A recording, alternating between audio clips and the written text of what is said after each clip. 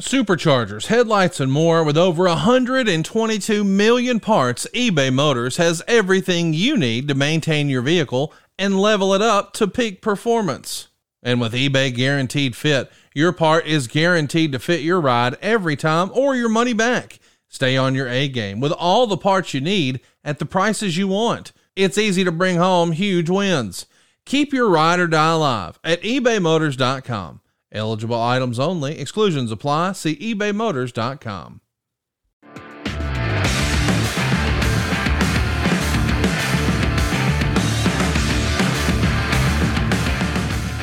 All right, welcome in. Cube Show Podcast, a college football podcast that comes to you each and every Sunday because we need more college football content on Sundays. I'm going to be here for you each and every week.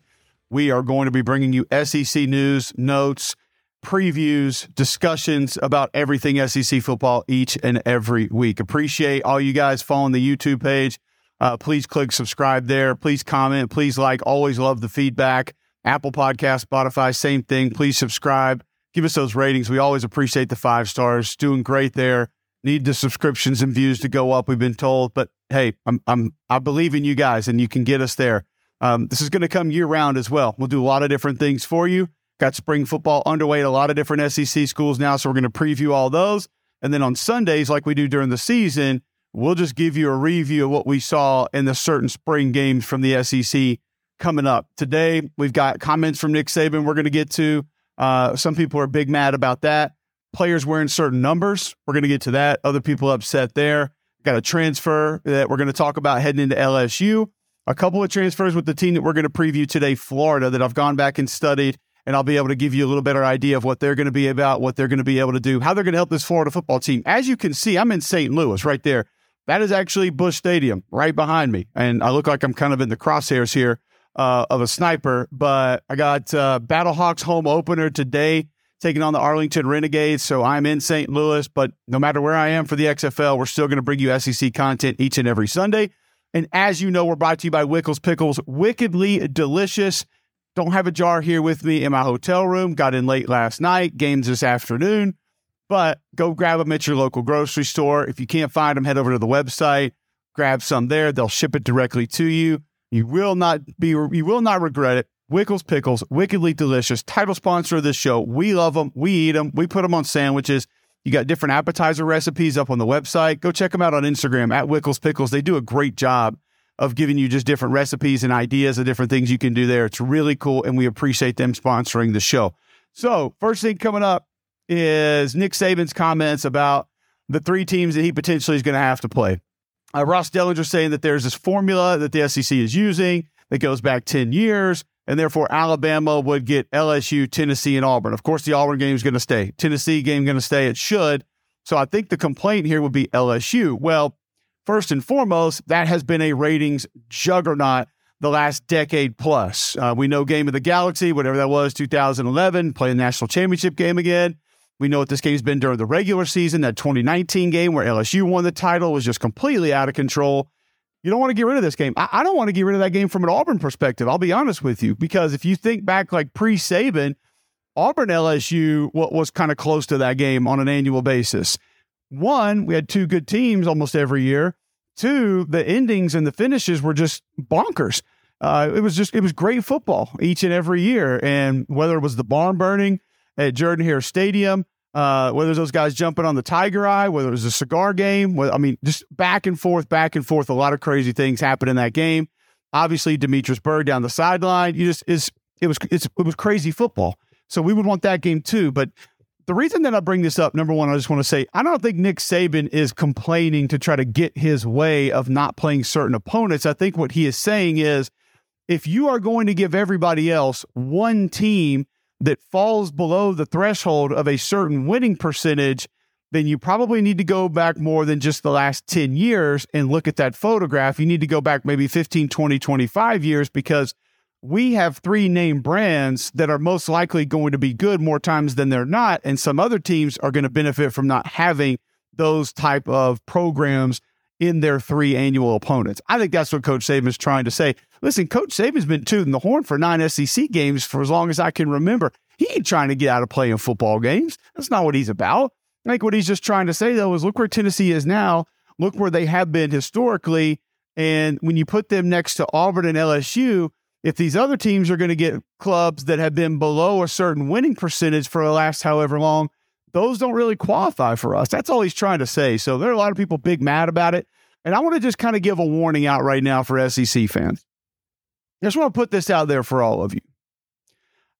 You're all going to be pissed off. Every single one of you. Vanderbilt fans, Tennessee fans, Auburn fans, Florida fans, LSU fans, Georgia fans, you're going to be pissed at the three teams that you get. So just stop worrying about it. Just know right now, you're going to be big mad at whatever the league does to you about who you're going to play, how you're going to play them, when you're going to play them, and what they've been either 5 years, 10 years, 15, 115 years for the last whatever they've been playing football. Just know you're going to be mad and just accept it and move on because that's what it's going to be. No one's going to be happy. No one's going to be reaching out to the league office and sending Greg Sankey a handwritten thank you of, woo, we really appreciate the teams that you signed up on for us to play. This is going to be great. Now we can go compete for titles. I mean, honestly, that might be the part that we need to look at here. Who is going to be scheduled a certain amount of teams that changes what they're forecasted to do for the next 10 or 20 years? Texas, South Carolina, Florida. We're going to talk about them today. Is what we expect them to be or do for 5, 10, 15, 20 years, is that going to change based on the fact that you got one team as opposed to another? If you got Vanderbilt instead of LSU, or if you got, let's say, Missouri instead of Alabama, like, does that, I understand that might be one game difference over each year for the next 3 to 5 years, but is that going to change how many times you win the division? Is it going to change how many times you're competing for a title? And when we go to 12, we're going to be living more in the basketball world anyway, where all I hear is these damn basketball teams talking about, oh, they're a close loss. They lost this game close. This was a tight loss. Who gives a shit? You lost the game. I've never been one to care about competitive losses. Like that's not a qualifier for me. Like, great, you competed, you were in the game, you had an opportunity, but I'm not going to look at that and smile and say, boy, we were in it. That doesn't really work for me. So something that I've kind of seen this past week that I wanted to get into for just a little bit. Also, when the scheduling thing happens, there's no guarantee that it's got to stay there for 100 years. The three opponents that stay, if they go to 9, could change. And some of the commentary around, when and if and how they get to 9 and what's going to have to happen for that to take place. My belief is that it's going to take place because, as Scott Strickland said at Florida, your inventory amongst yourselves has become so valuable, you probably need to lean into that a little bit more. Now, is Greg Sankey wrong for trying to get another check for it? Absolutely not. Go get your bag, make that happen, and let's move forward. Also, a quick transfer note. Had a chance to go back and study LSU transfer Mason Lunsford. He's coming in from Maryland, big offensive lineman, played mostly guard there. First off, I think LSU has a chance to have the best offensive line in the SEC. I think LSU and Georgia are ahead of everybody else in the league as far as just talent, experience, and what they most likely can and will be along the offensive line. So I didn't think that they needed this. I mean, you still have a couple of guys there that haven't played a ton of football on that offensive line that are capable. Like, and I don't look at depth as a major issue, but you still had to play 2 freshmen last year. You got another freshman coming in that says he's going to beat out Will Campbell. So if you play another freshman this year, so you got basically you could potentially have 3 guys that have been playing less than 2 years of college football starting on your O-line. That's rare. It doesn't really happen a lot. And we talked about that with LSU last year. Just 2 freshmen starting is extremely rare. Last year was the first time I ever remember it. But this is a young man that is big, physical. He's got good power. He's strong, but he's a bit of a lumberer. Big ankle kid that actually has decent flexibility for his size. Doesn't really play with great leverage a lot of the times. He gets high, guys get underneath him, and he is a bear hugger. And when I say that, he does not win with his hands inside. His hands are a massive issue, and that's something that is going to have to be changed by Coach Davis if he's going to find a way to get in there and be someone who can help this offensive line. Is he an extra body that's capable, that understands speed of the game, physicality, all that? Yeah, sure, he is. But I don't look at this as somebody who's going to come in and beat out one of the young men that's already there and potentially take somebody's spot. So maybe some depth, and that'll be good. And he can provide that. And he can give you somebody who understands a lot about big-time college football. And who knows, maybe he gets better coaching and he can find a way to move in there and play a little bit more, be a role player or somebody who gives the guy a blow. But I just don't view him as a starter for that LSU football team. All right, so let's roll into it. Florida spring preview. Interesting team. A team that got off to a great start last year and almost like they just forgot where their pit crew was and didn't find a way to build on the things that were happening or repair certain things that became an issue going down the road and take the foundation that was the Utah game and springboard that into a quality year. Now, there were reasons for this. There were some injuries. Obviously, you had a lot of guys leave. There were some roster movement that had a lot to do with that, and new system, new scheme. There were some discipline issues, which has been an issue for a while. And you've had different, hard-nosed guys go in there and like, I'm going to fix this. But there's been a little bit of that culture question of, just discipline, want to, motor, things like that have been in question for portions of that team for quite some time. I have been on record saying that I think Billy and his guys can get that right and they can make that happen. They can make that better. I'm still confident in that. So I'll preface this preview with just two things quickly. Number one, when you look at that Florida schedule, it ain't easy. And it's not one that I think is going to be able to roll in on cruise control and just get a ton of wins. I still think you're going to need wins early. And at Utah, most likely not going to be one. McNeese, Tennessee, Charlotte, right out of the gate. At Kentucky, Vanderbilt. You can laugh at that one, but we know what it turned into last year. We've previewed Vanderbilt last week. South Carolina's got an elite talent at quarterback. And then, of course, Georgia, Arkansas, another big-time talent at quarterback. At Missouri, I never like Florida going to Missouri in the middle of November, no matter what the two teams are or what the differential in talent is. And then, of course, Florida State, who a lot of people have in their top 5 this year. Jordan Travis is back. I mean, just the quarterback prowess that Florida is going to face this year in and of itself makes this a very dangerous schedule. I would ask this of Florida fans, kind of do me this favor if you can.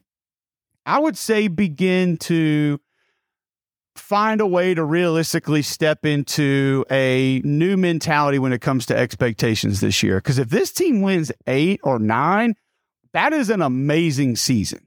If this team wins 7, that's not a miserable season. This is a very difficult schedule with a team that is still in transition, still in flux, so to speak. There's a lot of in, there's a lot of out on this roster. You got, I think, 27 new scholarship players coming in. You've got 15, 20 kids out of the portal that potentially could help this team. We're going to talk about a bunch of them in a few minutes. But this is not a roster that has been together, been intact, and has a full understanding of everything. So alter those expectations, because the minor rumblings that I have heard about Scott Strickland having to look for another coach after this year are completely fucking asinine. I don't know another way to say it. Like, you are out of your mind if you think that this team wins 7 or 8 and Scott Strickland should even go to the drawer and look at the list that he might have for someday down the road of another college football coach coming to Gainesville. Just stop that shit immediately is what I would say. Okay? I understand we want to win now. I understand that everybody, it's me, gimme, more. I want mine. I got it. I know what era we're living in society today. Understand that. But just bring a dose of reality into what you're watching and what you're wanting, and maybe what is realistic as far as certain teams can and cannot do. That's all I'm going to say. So that being said, there's another narrative kind of floating around this team that I think is a little bit bothersome for me. I've seen a couple people that cover this team talk about this. I've seen a couple other people write some articles. I was reading up, trying to prep for this show today and just getting a little bit of an idea. I've seen this celebrating of Graham Mertz. And listen, Graham Mertz was out there, NIL, he had his logo and all. He's like the first guy to do all that. And he had his gear and everything. And there was all this talk about this, that, and he hasn't had a ton of opportunities to push the ball down the field. I know the offense that he played in. I think he's fairly capable. I think he's a good student of the game. I think he's been around college football for a long time. So good Lord, you better act right. You better know how to show up for practice. You better be watching film. What are you, 25 years old? Like 23 years old, 22 years old even? Like, you should know how to handle your business. But this celebrating of a kid because he's showing up for practice and he's actually going to watch film and he can grasp the offense and he knows it. Now, if that part's different than last year, then celebrate that as to, we have this instead of that, and we're happy about it. Like, we got a guy that can check the outside zone to the right or to the left based on the look of the three or the nose, and that makes us happy. We're capable of doing that. He can see cover 2 and understand not to throw a slant because of what's happening on the back end of the defense. Good. Great. I'm excited for that. But let me just tell you this. If we're celebrating kids now for showing up and trying hard and doing what they're supposed to do, where the fuck are we as far as grading, talking about, and discussing college football players? I'm all for celebrating kids that go through a lot and overcome adversity and try hard and do their best and maybe surpass their level of ability and what kind of player they've turned out to be. But don't sit here and try to sell me on a guy because he's doing the things that he's supposed to be doing. And I'm not banging on Graham Mertz here. Actually, I'm going to tell you in a minute why I think Graham Mertz can be effective in this offense. But I don't need you trying to shove it down my throat that he goes to watch film and he's actually picked up the offense because he's been around college football for 7 years. And all of a sudden that he's going to be the savior in a Florida uniform. Nothing against him at all. It's just stop doing that. Stop trying to tell me that a guy that shows up and is what he is supposed to be, doing the things necessary to be a good college football player, and we're going to rah-rah that shit and celebrate him like this is something different than what 1,000 other kids are doing at every other school. Like, that is just dumb. And I'm not sure where it's coming from or why it's there or what it actually is, but Graham Mertz is a veteran. He's a veteran. He's been around it. He knows it. That's one of the reasons I think he's going to be good in this offense. A lot of what this offense is, when it's at its best, is getting into the right thing. And those right things are not super complicated. It's honestly right or left, or understanding pull the ball, give the ball. Like, Billy's offense is not super complex, but there are certain things that have to be done pre-snap, post-snap that you have to understand based on where the defense is and what the defense is doing that gives you the best chance to be able to be successful. Graham Mertz is going to offer that. He has a good enough arm to make the throws. Does he have a special arm? No. Does he have special escapability? Absolutely not. But Graham Mertz is enough of an athlete to utilize some play action and run a bootleg or keep a zone read occasionally and make a defense pay for it if you're not respecting that. I think he's athletic enough to help them in different parts of this offense. Now, is he last year? No, he's not even close to that. But that guy just went to the combine and physically did things that no quarterback has ever done.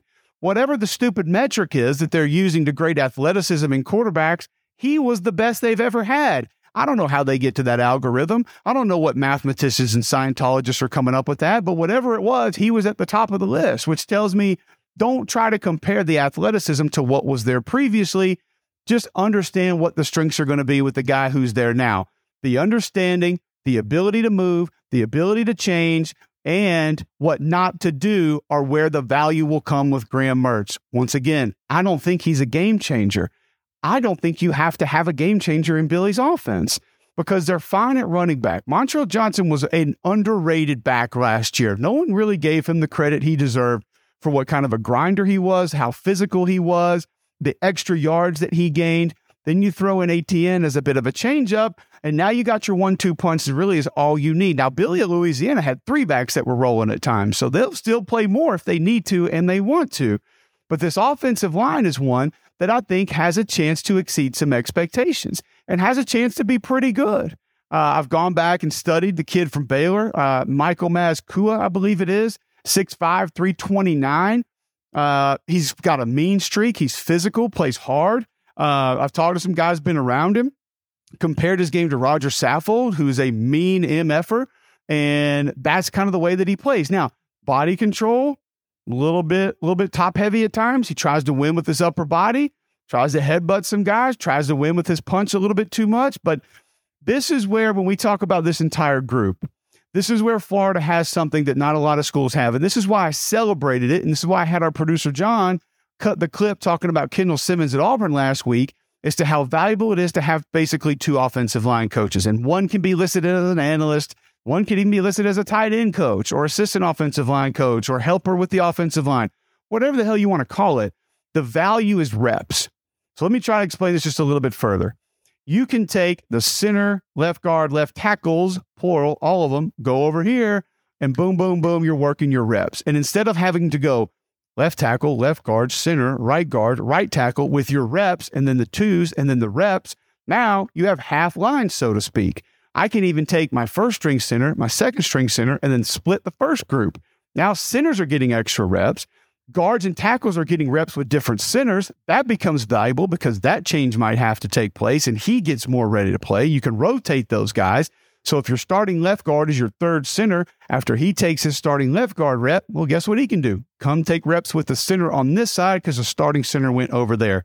So the fact that they have Rob Sale and Darnell Stapleton to be able to split that group up, they're going to be ahead of schedule. Now, what is the schedule? I don't exactly know because that group did exceed expectations last year. And a lot of you tried to tell me, Florida fans, that 2 years ago you had the best offensive line in college football. You didn't. The group has not played at an elite level in quite some time. But it got better last year. And O'Cyrus Torrence brought a little bit of that nasty. A couple other guys up front had a little bit of there. But it's starting to look the way that it's supposed to look. And you have two good offensive line coaches that are going to be with those guys each and every day that are sort of helping them get there. So Austin Barber's going to be over at left tackle. He's going to be fine. I don't have big concerns there. Damian George and Goodwin, the transfer from Kentucky, are going to be on the right side. Goodwin's a massive human being. Now, look how big is something that we talk about a lot. Doesn't always work, but all you got to do is watch the combine and you see Dwan Jones out of Ohio State, and all of a sudden, everyone is literally pissing their pants because you got a guy that's bigger in every way than we've ever seen an offensive lineman there. That doesn't block people. That gets in people's way, and sometimes that works, but it doesn't always work. If that worked, why would the other side of the ball for this team not be dominant in one fashion by just being able to be that big? Because Florida has that too. We'll talk about it in a minute. So he's a guy that will compete at right tackle.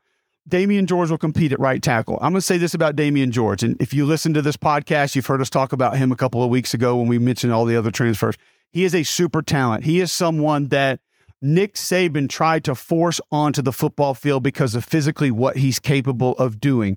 His wingspan, his feet, his movement, his lateral movement, his change of direction, his flexibility.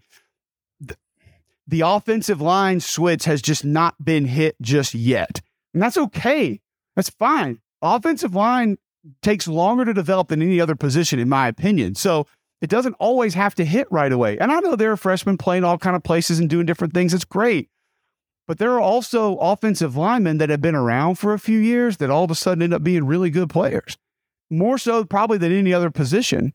It takes time. And now he's going from one system to another. So it's going to be okay. But you have an elite talent, a big-time talent there that could potentially help this group. So I feel pretty good about this offensive line based on where they went last year and based on the talent that's come in this year. And there were a guy or two that left, but it's not anybody who I thought was going to make a huge difference. You get Kingsley back at center who kind of held that thing down. You'll be fine there.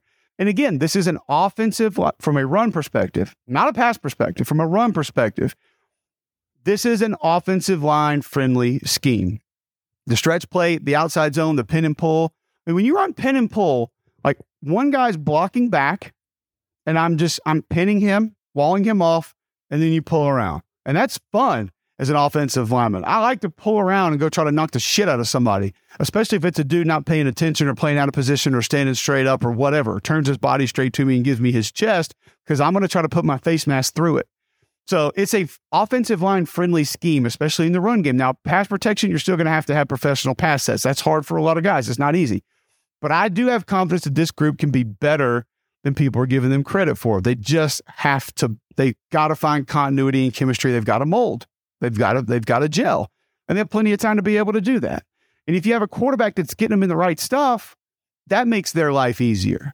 Now, that could be keeping a tight end to help block. That could be understanding that pressure's coming, you slide it, and you get the ball out. And don't try to be a magician and hold on and move around for 15 seconds. That is offensive line friendly stuff. And Graham Mertz will offer some of that. So, and I also think Montrell's a guy that gives you extra yards. Like he makes the offensive line look better.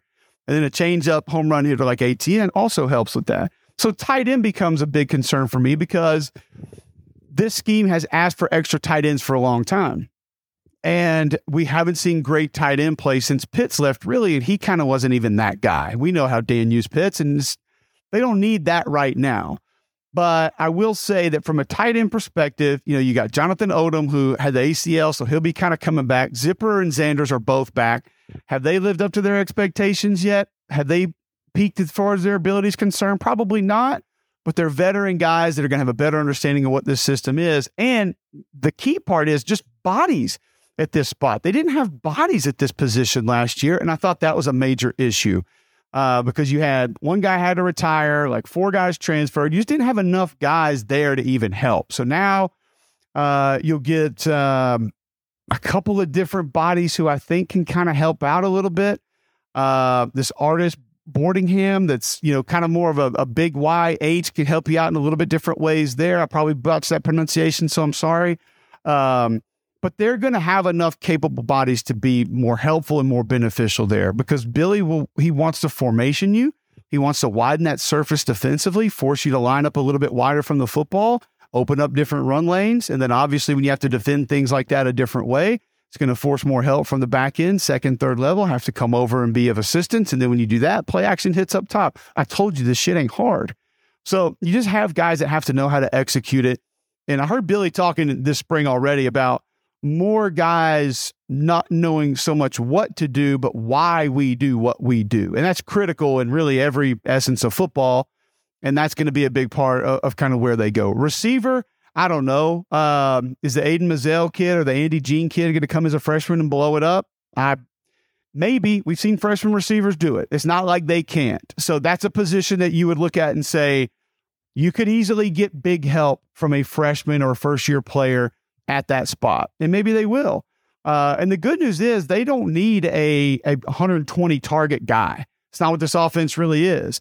But you need someone who is a crisp, clean route runner that understands where to break things off, how to utilize leverage, how to utilize that space that you're going to be given because of everything else happening, and then catch the damn ball. So I don't think it's a weakness, but it is one of my concerns. Like Xavier Henderson's done some good things. I think Ricky Pearsall's super solid. So with the young guys coming in that potentially could help, that position might be fine, but this is not a wide receiver dominant offense. So that's okay if some guys take a little longer to come along. And if you get early help from maybe some guys that we don't expect to right this second, you'll be fine. You'll be okay. So all in all, the offense not quite as bad as some folks are making it out to be. I don't look at it and say, oh, we got big issues. On the other side, yeah, your first concern, your first problems that Austin Armstrong seemingly just got there. But you guys know, if you listen to this again, what I think of Austin. I think he's fantastic. I think he's great. He's a great teacher. That part will benefit this group maybe more than anything else. And I also heard Billy this week talking about, or last week, whatever it was, through spring ball, that a lot of the language, he's been with them before, so he's been around some of the assistants that have been there. And it's not too far off from a verbiage or understanding standpoint than what Patrick Toney was doing. Now, Austin coaches a little bit different. The fronts will be a little bit different. You'll get more of that jack linebacker, and you'll get some different things in the secondary that maybe they weren't doing a year ago. But you still got to have bodies. You got to have dudes. And I think, where do you start? Like, football games are won in the middle for me. Like, the closest to the ball up, back and forward is how you win games. Well, that means nose, D tackle, Mike linebacker, safety, center, quarterback, running back. Obviously, they're all very important. I think the middle of the defense can be fine. We talked about Cam Jackson, Memphis transferred D tackle not long ago. He's a player. If they get his motor going, it's going to be great news for Florida fans, because him next to Des Watson, who is immovable when his motor's going, is going to be a massive 1-2 punch inside. That gives you the big bodies that you have to have, even just at times in this league, to be successful. And that's going to cover up some other things. I think Will Norman's a guy that could potentially help up front. Caleb Banks is going to help sort of inside and out the Louisville transfer. He's not as big of a body, but he'll help at some different spots. I think his versatility will help a little bit, especially when they need to go 4 down. You can move him inside, get a little extra pass rush if you have to. Chris McClellan, I think, is a guy that'll help out with that group also. One of the bigger gets from the portal is going to be the linebacker from Ohio State, and Terada Mitchell. And this is a kid that was voted a captain at Ohio State. He played Will, he played Mike, he's played a lot of different positions. He's been around football for a long time, so his understanding is going to be solid. And we saw how different the defense was when Ventrell Miller, who was the vocal cords of the defense last year, went out. They were lost. It's kind of like To'o at Alabama last year. It might not be the most dominant human being at the position. He might not be the most physically imposing, But getting guys lined up, getting guys to the right place, getting guys to do the right things is super, super valuable. And that's what I think Mitchell can be able to do. And he'll compete, and they'll have other guys there.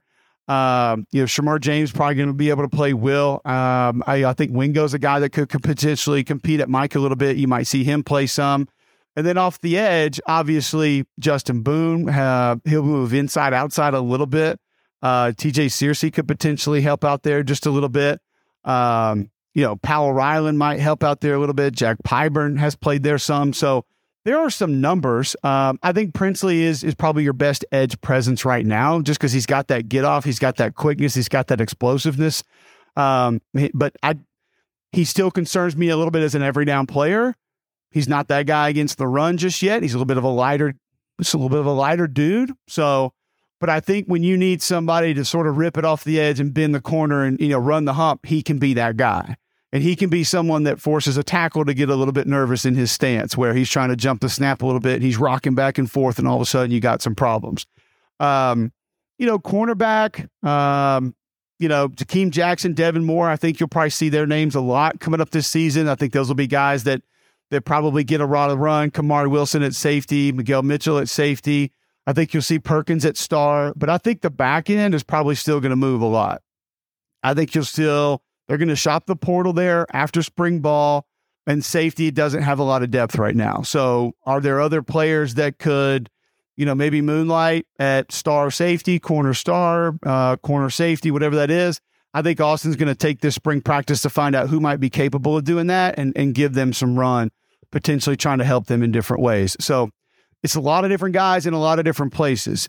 The good news is you have the foundation up front to sort of build that defense around. You have the foundation defensively with big bodies in the middle and a veteran presence at linebacker, most likely, who can call it and get everybody lined up. Let's be real with what we saw last year with the Florida defense. There were a lot of instances that they were not lined up correctly. And I go back to something Will Muschamp told me years ago. He's like, dude, I can hand you my playbook right now. I don't care. Alignment, assignment, effort. That's it. Do you know where to line up? Do you know what your assignment is after you get there? And can you give me good effort after the ball is snapped? You do those three things, you got a chance to win. Well, there are a lot of times that, and yes, I'm not going to sit here and tell you the effort was great for Florida every snap, every down, every series last year. But there are a lot of times that guys just weren't lined up correctly. And then you're defeated before the ball is snapped. So to summarize this Florida spring preview, positions that we're watching, obviously quarterback. And congratulations, you're going to the facility and you're watching film and you're taking snaps and you're throwing the ball. Why we're going nuts about that, guys, I'm sorry. I'm never really going to understand. Execution, good. Congratulations. That means you get it. It means you tried. Some guys get it faster than others. The schedule's going to be tough. It's going to be brutal. But we're going to be watching receiver. How many young guys look like they can immediately help there? What's the order of the offensive line? Do you take maybe Goodwin or George and try to slide them down at a guard spot? If you had to, don't really know. It feels like you're set at most of your spots, though, and that's good. You have tight end depth. That's a positive. Is there another running back that emerges can help out? Like Kim Carroll. I don't really know why he transferred in from Tulane. I don't know if he's going to get a ton of carries or not. Can he play special teams? Probably, but it didn't seem like it made a ton of sense. But what they have done in the portal and a couple of younger guys coming in are going to help this football team. It's just going to be a matter of how quickly they can all get on the same page and how much they can help them, how fast. So that's going to be kind of some things that I'm watching as well. Linebacker spots, edge, how many young guys looking to help there? I'm not worried about the middle of the defense. And what's the rotation at safety, corner, star, whatever. I want to see that as well for Florida. Those are things I'm keeping up with. Those are the things I'm watching. We're also brought to you by Blue Delta Jeans. Never forget that. Had mine on at an event last night that my wife and I went to, fundraiser in Homewood, Alabama, Homewood Grown. And it looks like I'm wearing dress pants. Like nobody questions, oh, he wore denim or he wore jeans. Custom fit blue jeans that you'll never need another pair for. BlueDeltaJeans.com. Go visit them online now. You see Tom Hart wearing them, Greg Sankey wearing them, Peter Burns wearing them. They are incredible. BlueDeltaJeans.com. Get you a pair. You'll never need another pair of jeans because they are wonderful. And they got a bunch of new colors out for spring, so go check out the website and you can check out that. Our spring previews will continue next week. Arkansas started this week. LSU started this week. Mississippi State started this week. Kentucky started this week. We haven't previewed any of those teams as far as the spring is concerned. So we might try to jam 2 into more episodes coming up. But when it's a team like Florida with so much going on, we don't have time to be able to preview 2 teams. So we want to try to keep these between 30 and 45 minutes, usually around 30. So we're a little long today. Wickles Pickles, thank you. Blue Delta Jeans, thank you. We will be back delivering you more college football content next week.